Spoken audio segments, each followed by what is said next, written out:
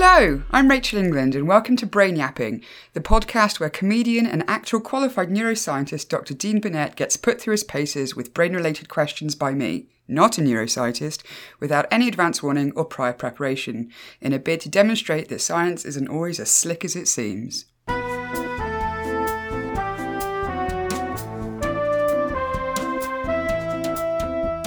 Hi Dean. Hi Rachel. How's it going? I'm good. Good stuff. Good 15 minutes has it been? No, not even that. 7, I think. 7 minutes since we last did this. Yeah. Which is remarkably closer time than previous when it was several weeks. Yes. Even. A good best part of 2 months. Good to have a schedule, isn't it? Good routine. Yes, like fits and starts. Yeah. I will say to any listeners, if there's any sort of, the last episode we recorded is all about annoying noises. So if you hear that vague background clicky noise, that's actually the rain this time, which I don't have any problem with the rain, just so we're clear. But I'm not about to go and kick a table over because of... I can do nothing about it literally, even if you did. That's sort of the problem there. We're talking meteorological concerns. This is literally an act of God. I will take it up with God terms. if it gets on my nerves. Yeah. Okay. So, sorry, you were saying if anyone listened to our last podcast and would like to chime in with things that they find very stressful to hear or listen to, or words like tummy. Yes. Please get in touch. We'd love to hear about them. Even then, you and I know the full context. That was annoying to hear you say that. But even I wasn't annoyed at you, just the word itself. Just the existence of the word. That actually was aggravating. Yeah. Okay. Well, similar topic today. Okay. Aggravation. Oh, good, I suppose. Irritability. We're going to talk about the concept of being hangry. Okay, right. Yeah. And this is something that is very relevant to me and to lots of people I know.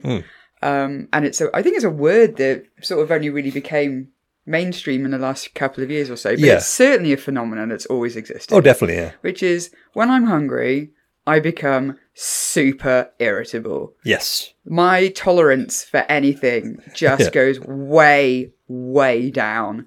And God help anyone that comes at me with some stupid crisis if I have low blood sugar, is what I'm saying. Yeah, that's fairly common. I think I did an article about this many years ago, which I can't remember. So things might bob to the surface as we're discussing it. Okay.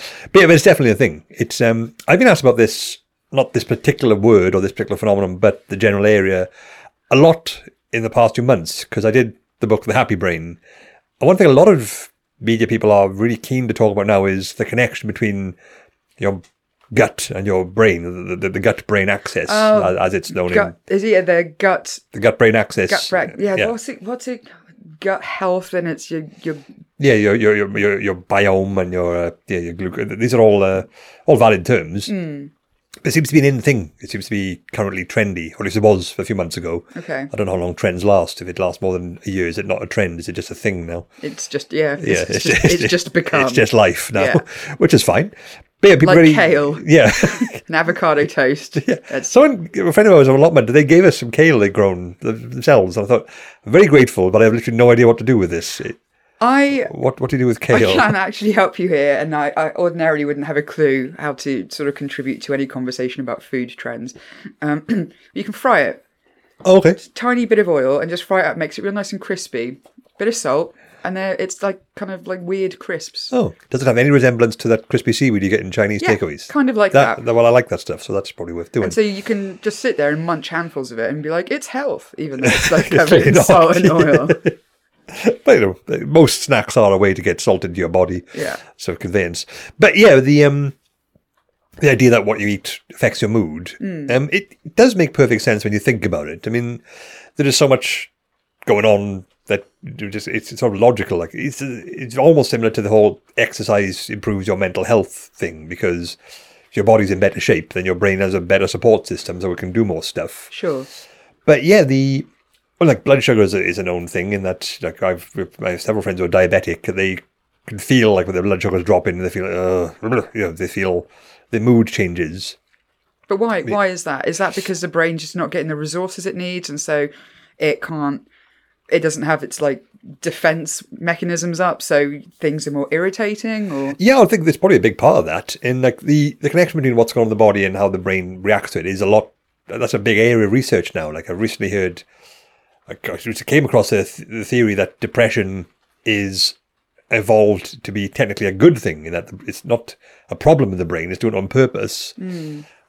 Because of when something bad happens to you in the wild, like you need time for your body to convalesce and recover, therefore a low mood, which doesn't motivate you to do anything, would be beneficial. Gives you the opportunity. Yeah, so if you're not a thinking creature, then having a low mood and keeping you subdued would be more helpful. There's a lot to unpack there. I'm not sure that's necessarily automatically correct. And like the link between mood and the immune response, that's a big part of depression too. Like, have we evolved to the point where if we're stressed about something, does our immune system kick in? So all these things affect how the brain works and how it affects us. But like the brain is really, really sensitive to blood sugar. Like the brain only runs on glucose. Like a lot of the other organs of the body have different amino acids, fats and stuff. We can use other power energy sources. The brain is almost like very picky. It only runs on glucose, the body's jet fuel, essentially, the most efficient fuel. Yeah, you can argue that the biochemistry is different, but that's always my understanding. So when we have low blood sugar, then that sort of, at an instinctive level, so the brain sort of starts getting worried and panicked. Okay. So, like, I haven't got enough blood sugar. I don't have time to waste nonsense until I get more blood sugar. So that would make sense. Like, it's a sense of, see, right. Like, yeah, I haven't eaten in a long time, and therefore I do not have time for your trivial questions. Yeah. Customer or family member or partner when we're trying to choose a restaurant. I don't care. We'll eat anywhere. Oh God, I've had that. Yeah, that is really just like, come on now. Like my in-laws, God bless them, they are indecisive people, or they are decisive, but all four of them will make different decisions simultaneously, and no one will take charge. They can't cohesively make a decision. No, well, I don't. Everyone's like, well, I don't mind. I don't care either way. Like I'm like, I care. I'm hungry. We're going in here, guys. And look, like somebody like. Too many generals, not enough sergeants. Someone actually get stuff done. Yeah.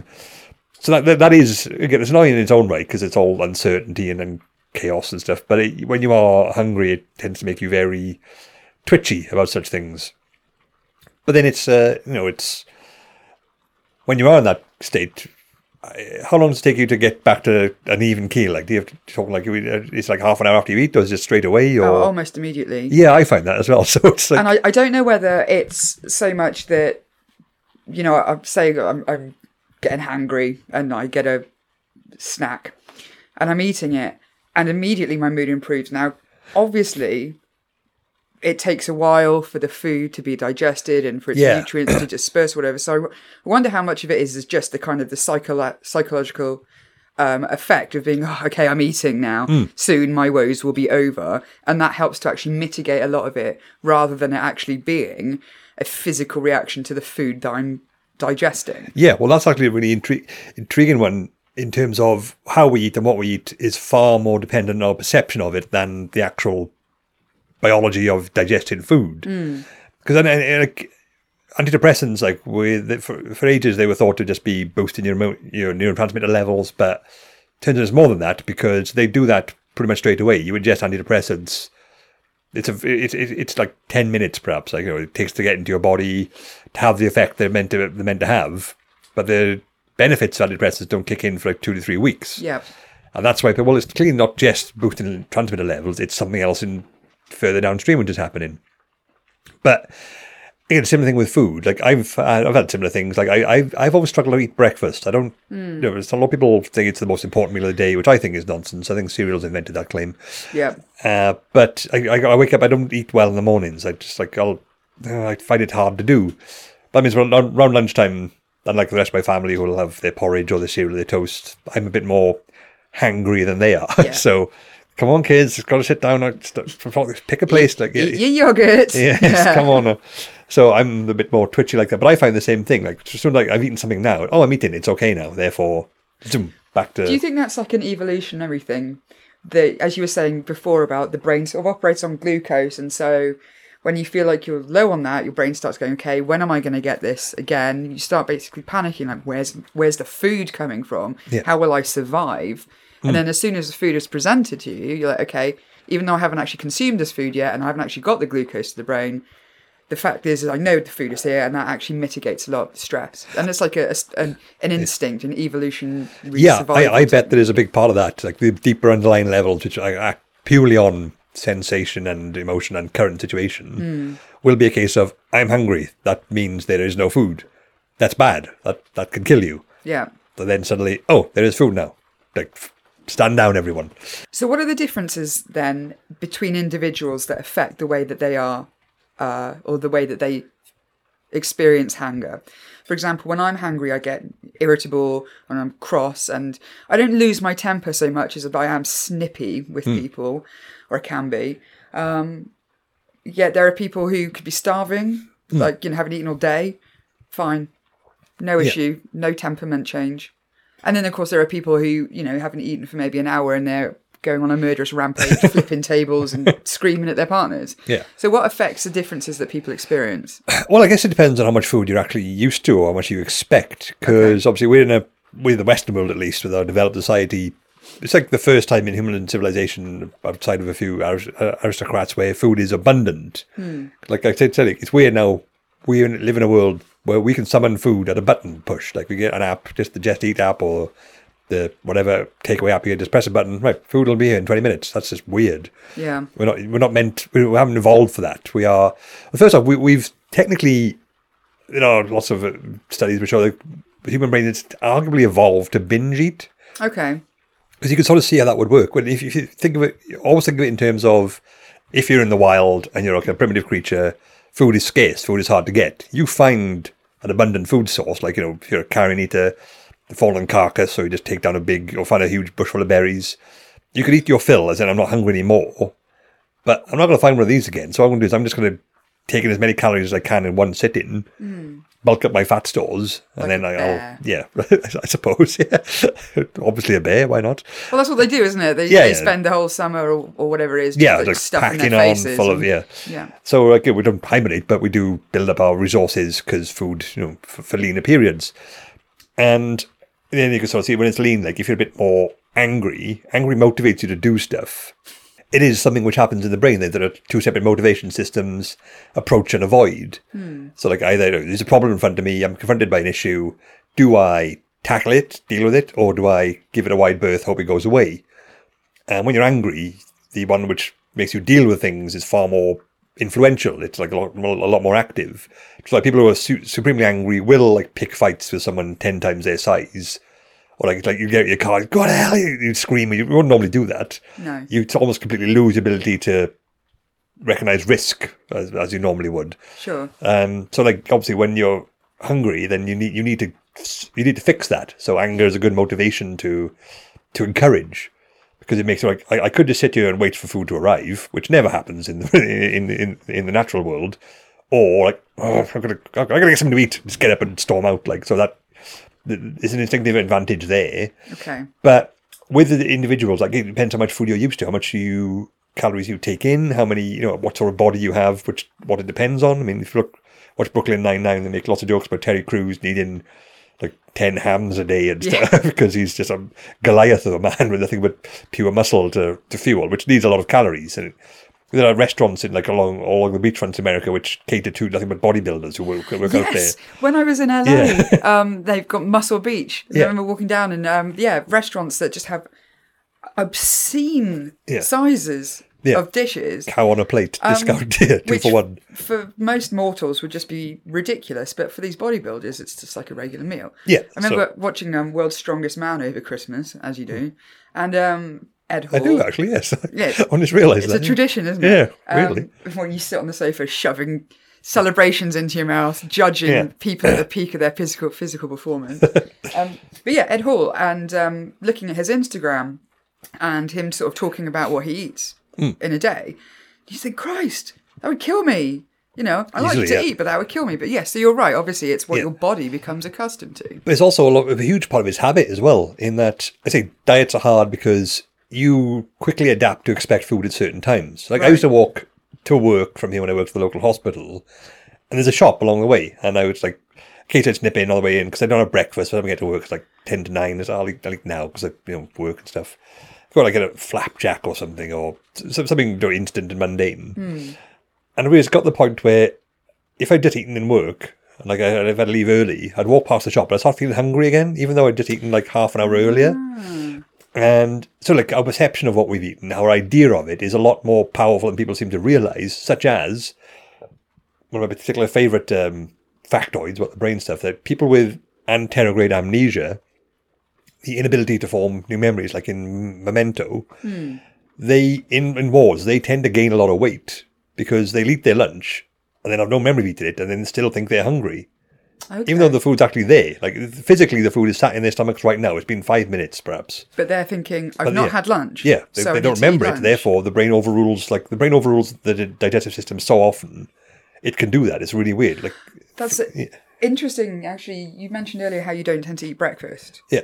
I'm the same, working from home. I can get up and I can do my work and I won't actually think about eating until, say, midday.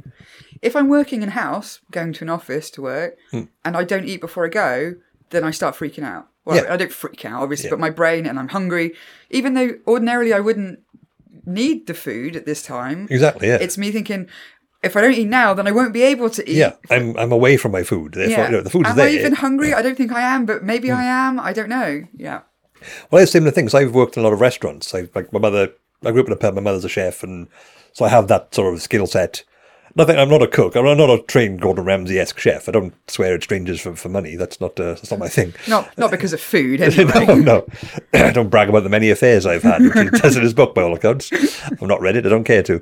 But no, I can do pub kitchen stuff. Like Dave's done that, hasn't he? Yeah. Like the same jobs. But I found when I used to work in those, especially the busy pub kitchens, I used to lose a lot of weight because I just couldn't face eating anymore. I was like, there was too much food around. Okay. And it's almost like I ate through my pores, it's just in the air, like just standing over the fryers all the time. Yeah.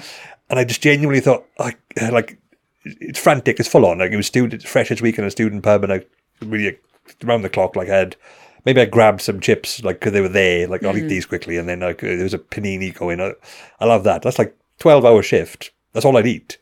And then the day I thought, I can make some food. I genuinely can't face it. I'm not going to cook anything because I smell of food. I smell of deep fat and sort of cured meats and so on. And I just can't handle it anymore. It's interesting. You say the way you adapt to it. When I was waitressing, I used to do long shifts. We didn't really have the opportunity to sort of sit down for a meal. And it was just kind of common knowledge that, you just sort of not eat scraps off plates, but there'd be a bowl of chips lying around somewhere or whatever, Yeah. And so just kind of graze it, the day. And then in the weeks after I left that job, I found it very difficult to sit down and eat a meal. Yeah. I couldn't eat very much in one go, but I wanted to also just be constantly nibbling on something because I guess that's just what my brain had come to expect. Your body expects this like regular flow of calories, not just one lump sum. Yeah. So our eating patterns are so wild, man. They're all over the place. And because we have, let's say, an abundance of food now. You can have whatever food you want, technically. Obviously, if you can afford it, there's plenty of people who can't afford it. But we have a society whereby if you are affluent enough, you can just go, I'll eat this today, I'll have that. I'll have multiple different cuisines, especially if you live in somewhere like London, with like 10 on every corner. You become used to it, become adapted to it. And then you sort of try to find new and different things, and then you become one of those foodies, which is just terrible people in my experience. And you become the kind of person that gives out kale crisp recipes on podcasts. Randomly, yeah.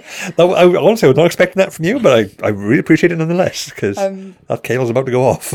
But yeah, and I guess as well, a lot of it is about society's sort of attitude towards like the way we work, for example. So once upon a time, when we were all doing hard physical labour, we'd have our 3 square meals a day at set times, whereas now when we work in offices or whatever, we can just sit and nibble on whatever we want in the office. Yeah. Grazing. Exactly. And that's also like Christmas time, like you mentioned, when we sort of expect a sudden influx of rich, fatty, calorific foods, and we sort of normally wouldn't. Like, we structure our lives around it. Like, my wife will say, I want to go on a diet, but I'll do it next week because it's like birthday this week or something like that. We do it. It's a big part of our lives, a big part of our socialization. So there are many ways in which to be denied the right food, and that pretty much makes us angry every single time. So when you can't have it, but it's odd how your perception of it, because we talked earlier on about you flying from New Zealand or to New Zealand, and it's so discombobulated, isn't it? The sense of time in. Like you said, you flew for 2 really long nights or something, or so we left Heathrow at 10 p.m. and then the flight was 12 hours. We had 3 hours in Singapore, and then we got on a plane again for 10 hours, and it was nighttime the entire time. Yeah, that really throws you out, doesn't it? Yeah. Well, I had a similar thing flying back from Mexico when we first met my wife in 2008, I'll say, and we were at Mexican airport, and I was quite hungry, like, so we just finished off our... We weren't particularly well off or anything, so we just... we'll have a pizza here, like American Domino's, and it was nice, but it was like our size. Which the Americans nearby think, these pizzas are tiny, look at this. So what are you talking about? This is ridiculous. But so I had most of this pizza, and then flew home. Got in the flat at like 10 in the morning, and it's like, oh, I'm such a fat bastard. Because what's the matter with you? I'm hungry. I've just had a pizza. You had a pizza like 16 hours ago. Yeah. Oh yeah, I didn't I? I was thinking there's a brief interval of flight, which was 16 solid hours, and now I feel guilty about being hungry, despite having not eaten for like most of a day. Which this is just so weird how it affects you and just throws you off entirely. I wasn't hangry. That was hilt, hunger guilt. I don't know. Haim. Well, that's a whole other podcast. Yeah, I guess so. Okay, so let's talk a little bit more then about what you mentioned at the beginning, gut mentality. Yes, the gut-brain axis. Gut-brain axis. So is this simply a case of, eat good, nutritious food and it's good for you? Or is there more to it than that? There's a lot more to it. It's really complex. Because like when I first started doing the publicity round for the book, I got an interview with a Marie Claire journalist who was asking me about this. But she specifically wanted to know, so what can you eat that makes you happy? And I was like, well, if you're hungry... Doesn't work like that, though, does it? If you're hungry, anything... there is obviously a strong link between like rich calorific foods and feelings of pleasure. People stress eat. That's a thing. Yeah. It's one of the reasons why stress can be so physically debilitating. It is by itself anyway, but people deal with it by eating more, drinking more to experience a sense of relief. Yeah. Because again, your brain's hardwired to binge eat, and therefore anything with lots of calories in it tends to be, trigger a pleasure response, because those primitive parts of the brain go, oh, this is good. Yeah. This will keep us going for a long time. Is it still coming? Good. Yeah, there's some more of that later on. Let's keep eating for 6 solid months until, and just in case a famine hits, which it doesn't so far. But so that's it gives us a sense of pleasure. But I think she was asking, what foods can you eat to make your brain constantly happy? Well, no, nothing. There's no actual. And even if I could give you an answer, like what works for you, it wouldn't work for anyone else. Okay. So it's a lot more complex than straightforward. Put in stomach, goes to brain, makes you happy. Yeah, it's a definite thing. Like what you put in your body is what the brain ends up having to be able to work with. So sure. If you don't eat enough of a certain mineral or nutrient, which is important in neurotransmitters, like you'll have less of those neurotransmitters, and therefore your mood will be affected.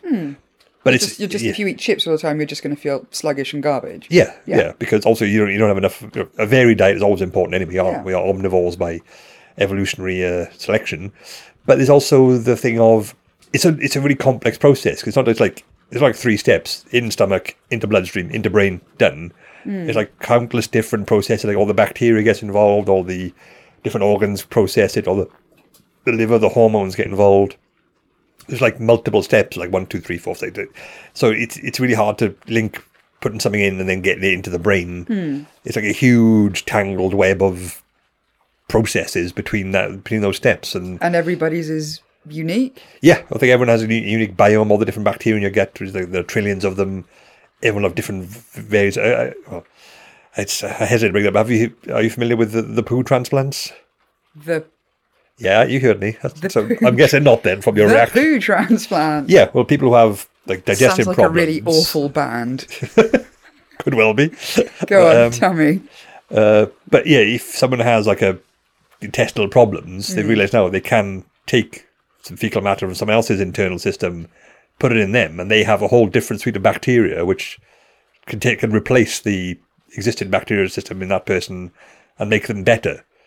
So it is literally the shit. Like this therapy, which is seems to be very effective. And again, some argue it can be used to treat mood stuff too, because if it's the bacteria in your body which prevents all the essential chemicals getting into your brain, then by taking in someone else's fecal matter, you can remedy that. Probably should just tack on a disclaimer here saying that I'm assuming that this procedure, however this is done by highly trained Yes, medical professionals. It's a surgical procedure. In a surgical environment. It's not just somebody literally eating shit. Well, it's as well. I was going to say it's a sterile, but it's not sterile. Clearly, it's full of. It's important to have bacteria involved, but it's done medically. Yeah. Don't do like a dog. Don't just find it in the street. Don't just be eating it. Go, oh my god, I'm having some stomach trouble. Yeah. This will help. Don't go all Alsatian on us and go, hey, just chow down on that stuff. This went very badly. I'm sorry for bringing this up, but it was relevant. Yeah. So that's that whole sort of area, that the discipline of that, in that you can treat people by giving them a whole new bacterial suite. Let's go with that then. Okay. And that sort of affects their whole internal system, because it's frighteningly complex. I thought the fecal matter though was essentially all waste. So what benefits could it bring a person's digestive system then in terms of nutrients or bacteria or whatever? I thought it was all bad stuff. Yeah, well, it's the bacteria that, because your internal system is riddled with bacteria, because that's an important part of the whole digestive process. And whenever something excretes has that bacteria in it, the feces isn't sterilized before it leaves. No. It's full of there are trillions of bacteria in your body, more than cells, and they're all there. And if you have some bacteria which someone else lacks, then that's a good way to get it in the mix. It's sort of like putting like a drop of ink into a bottle of water. It just spreads out like that. Okay. But that's a far more hygienic image, I suppose, than what we're talking Certainly about. more pleasant. It's like the blue liquid in sanitary commercials. Oh, there you go. Bring it back then. Bring it back to something a little less pleasant. Everybody, we've universally agreed that blue is okay for some reason. So the drop of ink image is certainly more pleasant than imagining, I don't know. Oh God, I've got some really awful mental images of this procedure. So I will say I've seen a lot of women say, rightly so, that the whole completely the sanitization of sanitary towel adverts. Women have menstruation. That's not blue. It's ridiculous, liquid. Isn't it? Yeah, but I will say totally agree with that. But then there's also this counter argument of how often toilet paper adverts. How often do you actually see what they're used for? Really. Well, do you know what? That's interesting, because I wonder how much of this, and I could definitely go off on a wild tangent here. Feel free. But so I should carry all this. Toilet paper is used by everyone. Yes. In the Western world at least, men and women, men and women. Right. Sanitary products used by women. Yeah. Men, they don't want to see that. No. Do they? So we can have these adverts and we can be like, oh, toilet paper, it's great for your bum, and look, we've got this cute bear who's doing a dance where you're all on board with how this is used. Yeah. Fine. Women. Sorry, that really tickled me. Obviously, we have our own understanding of how periods work, and as most people listening to this podcast will know, or I should hope so. Periods are not hygienic looking. Sterile blue liquid. They're a disgusting mess. Right. But we can't, as a society, face the reality of that on TV because it will upset too many people. That's the thing, isn't it? Yeah, it's. I think my point was that we are very squeamish about stuff anyway, by and large. So that also compounds the whole. Women don't do that. It's ridiculous. Let's pretend that doesn't happen, and that's unhelpful. Exactly. And actually, very very timely. Although by the time this goes out, it'll be old news. Yeah. But it's damning indictment of how little men understand about women's periods. There was a thing doing the viral rounds the other day, presumably on an article or something talking about sanitary protection for women and the cost of it. And some guy, I don't know if you saw this. Go on. Basically, I don't know, Googled like the average amount of blood in a period and then went, okay, so it's this much and this is how much a tampon can absorb. So you only need 9 tampons per whole period and 7 tampons per period. And then you get 9 periods a year. That's what I would have thought. 9? Where did that come from? And you can go to Costco and you can bulk buy all the tampons you need, which only cost £20. I don't know what you're complaining about. And obviously there was universal outcry, and honestly, you could hear half of the world laughing. It's baffling to me that a grown human male thinks this. Yeah, but the Guardian covered it. It really broke through the mainstream. But again, I think everyone's like there was a lot to work with there. The fact of you only have 9. Would it be 9 periods? Where do you get 9 from? For the start, where did that calculation factor in? Did he divide like 364 by 28? Oh no, is he? I thought is he going by the moon or something? I don't know. These ridiculous. If you all get together, you'll sync up as well, so you can share them. And that's he didn't say that, but he was. No. He didn't say that, but it was only it was like a short hop from what he said to that sort of thing. If we find that problematic, why don't we just cross our legs? Just hold it in. Yeah, but I do find it fascinating and hilarious. Obviously, I would say I'm a feminist if anyone asked. I don't use the label myself. I don't think it's mine to claim, but it's like whenever some guy mentions something along these lines and then gets completely roasted by not even thinking about that. It's like the famous senator or something in America or some high profile guy said, "Oh, I got no being in the shower." It's really weird looking down and seeing blood. And later on, oh God, the women in my mentions. Oh Jesus. Yeah. There was the guy recently that was trying to mansplain to a woman the difference between he was trying to maintain that the sort of external area of a woman's body is the vagina. Right. And this woman quite correctly corrected him and said, no, actually the vulva. And he would not let it go. No. He would not let it go. Just got unwise. Actually, a proper moment. And then came up with all of this bollocks trying to justify his position. And the whole world was piling on him. And he would not quit. Wasn't he arguing? Was it Dr. Gunter? Wasn't it Dr. Jen Gunter, the famous gynecologist who he was arguing with as well? I think she was she knows what she's talking about. Firstly, in the most she's vivid a specialist in her way. field, but secondly, she's a woman. She's got one. She knows. Anyway, wow. Yeah, that went for a really weird direction from hangry. And curiously, that's exactly the sort of shit that I see on a daily basis that is likely to cause me to tip over the edge if my blood sugar level is low. And also, we've sort of created a bit of paradox here that we've literally put people off their food at this point. So we've got a catch-22. You're hungry, but you cannot eat right now. So no, we've talked about all of the best bodily functions. Or we left some out. We saved some for further down the line. Cool. Okay. Yeah. Well, thank you very much for your insight, Dean. I'm going to go and get a sandwich. Yes. I'm going to not get a sandwich. I'll speak to you later. Thanks a lot. If you'd like to read the Brainyapping blogs, go to cosmicshambles.com/blogs, where you'll find Brainyapping plus lots of other exclusive science blogs from the likes of Helen Chesky, John Butterworth, Susie Gage, Ginny Smith, and others.